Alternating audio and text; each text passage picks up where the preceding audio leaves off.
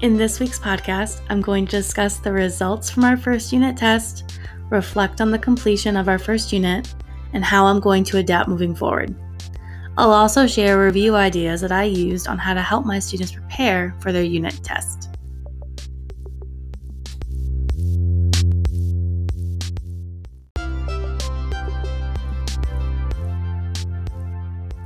Hi, my name is Erin, and welcome to Teaching Math in a Modern Classroom. I am a high school math teacher in my 12th year of education. For years, I had been feeling frustrated and defeated when it came to differentiating my instruction to meet all of the needs of my students. I was able to differentiate my lessons in a way that helped most of my students, but not all. I knew there had to be a better way than direct instruction and practice. One day, while scrolling on my phone, I decided to download some random podcast episodes. The first one I listened to was titled How to Create a Self-Paced Classroom from the Cult of Pedagogy podcast. I was in awe as I listened to Kareem and Jennifer talk about the Modern Classrooms project, and I knew this was the direction that I wanted to take. And my journey as a Modern Classrooms project teacher began.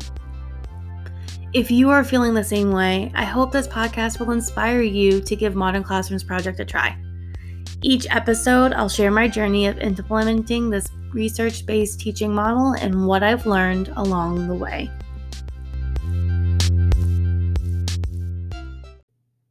Let's get into it. I gave my first summative unit test in my Algebra 1 class that I am implementing the Modern Classrooms project with. I could not believe the results. All of my students that tested passed the test. I have never had all students pass this Unit 1 test. I was so happy looking at the results, I felt like I could cry. I literally danced down the hallway after class was over to share the news with one of my coworkers. The Modern Classrooms project is working. On top of this result, when my PLC met to discuss the data, my class had the highest overall average. I was blown away by these results. It makes me want to immediately start implementing this model with my other classes, but we'll talk about that another time. To prepare for the Unit 1 test, I had students complete choice board activities.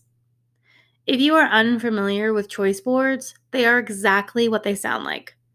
Students are given a choice as to which questions they want to complete.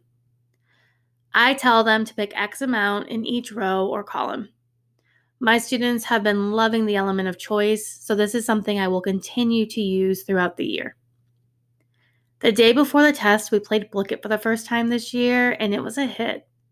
If you have never played Blooket with your students, I highly recommend it. It's similar to quizzes and Kahoot. You can choose or create a question set, and then you select a game mode. My favorite game modes are Gold Quest, Crypto Hack, and Battle Royale. Students will join the game using a game ID. Gold Quest gets really intense because you can steal gold from other players. It's a lot of fun. My students keep asking if we can play again before our next test. It has been over a week since I gave the test, and I'm still in shock of how well my students did. I knew that this model was working, but I guess I didn't grasp how well it was working. I just really hope that this continues.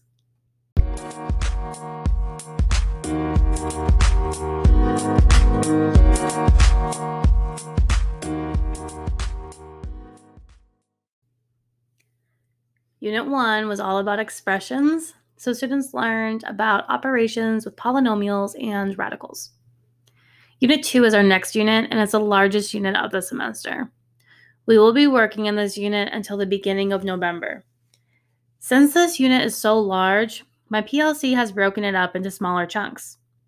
This unit covers all of linear equations and inequalities. Last week, my students began this unit by learning about solving equations. This particular standard is review, something that they should have learned in middle school.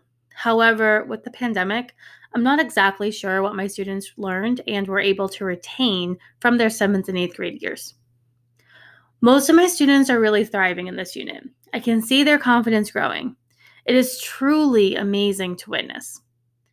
Other students are struggling, especially when they got to the consecutive integer word problems. These students will not fall behind this year because of the Modern Classrooms project. I was able to work one-on-one and in small groups with many students last week. I created individualized graphic organizers for struggling students. We used different techniques and approaches to solving equations, and I saw those light bulb and aha moments. This is why I became a teacher. In this unit, I've been more intentional about color coding my skills checks. I have 3 different versions of each skills check that I have, and I have a designated group in the middle of my classroom where students take these formative assessments. Each version has its own color for the entire unit. All version 1s are hot pink, all version 2s are light pink, and version 3s are blue. There's no rhyme or reason for these colors. It is just what I had available. When a student asks for a skills check, I can scan the table to see who has what color and give a different version. All of the versions assess the same standard and have similar questions. The main difference is different numbers. In Unit 1, I have been using a social emotional check-in like the one Kate Gaskell used. I'll link it in my podcast notes on my blog. I was also using a goal-setting student-facing tracker with students. This was asking students to create goals for the day and to create goals for each lesson. Students were just like, okay, this is another box we need to check. Let's just write down whatever. I was thinking about switching up the do now for Unit 2, but instead I'm going to change my student-facing tracker. Instead of having the student tracker also have students create goals for each lesson, I will have it be a tracker with just the pacing for the unit. I have also broken it down into smaller, more manageable chunks. This helps students not feel overwhelmed when they see the entirety of the unit, and it helps me if I decide to make changes throughout the way. In the first unit, I was constantly at my desk grading or answering student questions. Moving forward, I want to be moving around the classroom more and answering student questions in their groups. To help with this, I have decided to have some of my practice assignments be self-checking digital activities. This past week, my students completed a self-checking maze on solving multi-step equations. When a student typed in their answer, the box would light up green if it was correct and red if it was incorrect. If the answer was correct, the path to the next question would appear. Students are able to go back and analyze their work and find an error. In a regular worksheet, they would have continued on, thinking that they were correct until I checked their work. The problem with this is that they may have made the same mistake on every problem and therefore practiced the same mistake multiple times. With this self-checking activity, they had immediate feedback, and I was able to work with students individually if they were unable to find their mistake. If you are interested in this activity, I will share it in my podcast notes on my blog. I have been really enjoying sharing this journey with you.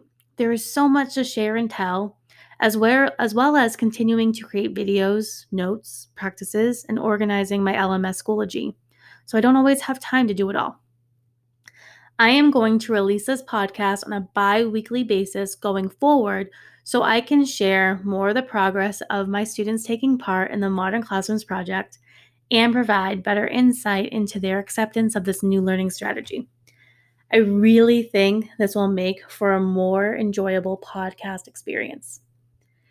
If you are also implementing the Modern Classrooms project with your students, please use hashtag MCPTeachers on Instagram and share your amazing things that you're doing in your classroom with me so I can learn from you as well.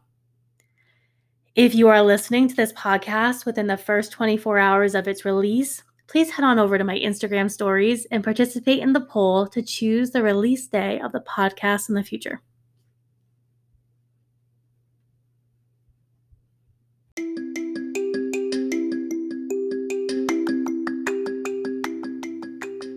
Are you a secondary math teacher struggling with student engagement? If you haven't already, please visit my website, www.erinsessentialequations.com, to download my free strategies to keep students engaged in your secondary math classroom resource. If you want to learn more about the Modern Classrooms Project, check out their website at modernclassrooms.org. If you want to see what's going on in my classroom, check out my Instagram or Facebook at Erin's Essential Equations. Subscribe to this podcast to hear my bi-weekly updates. Thanks for listening.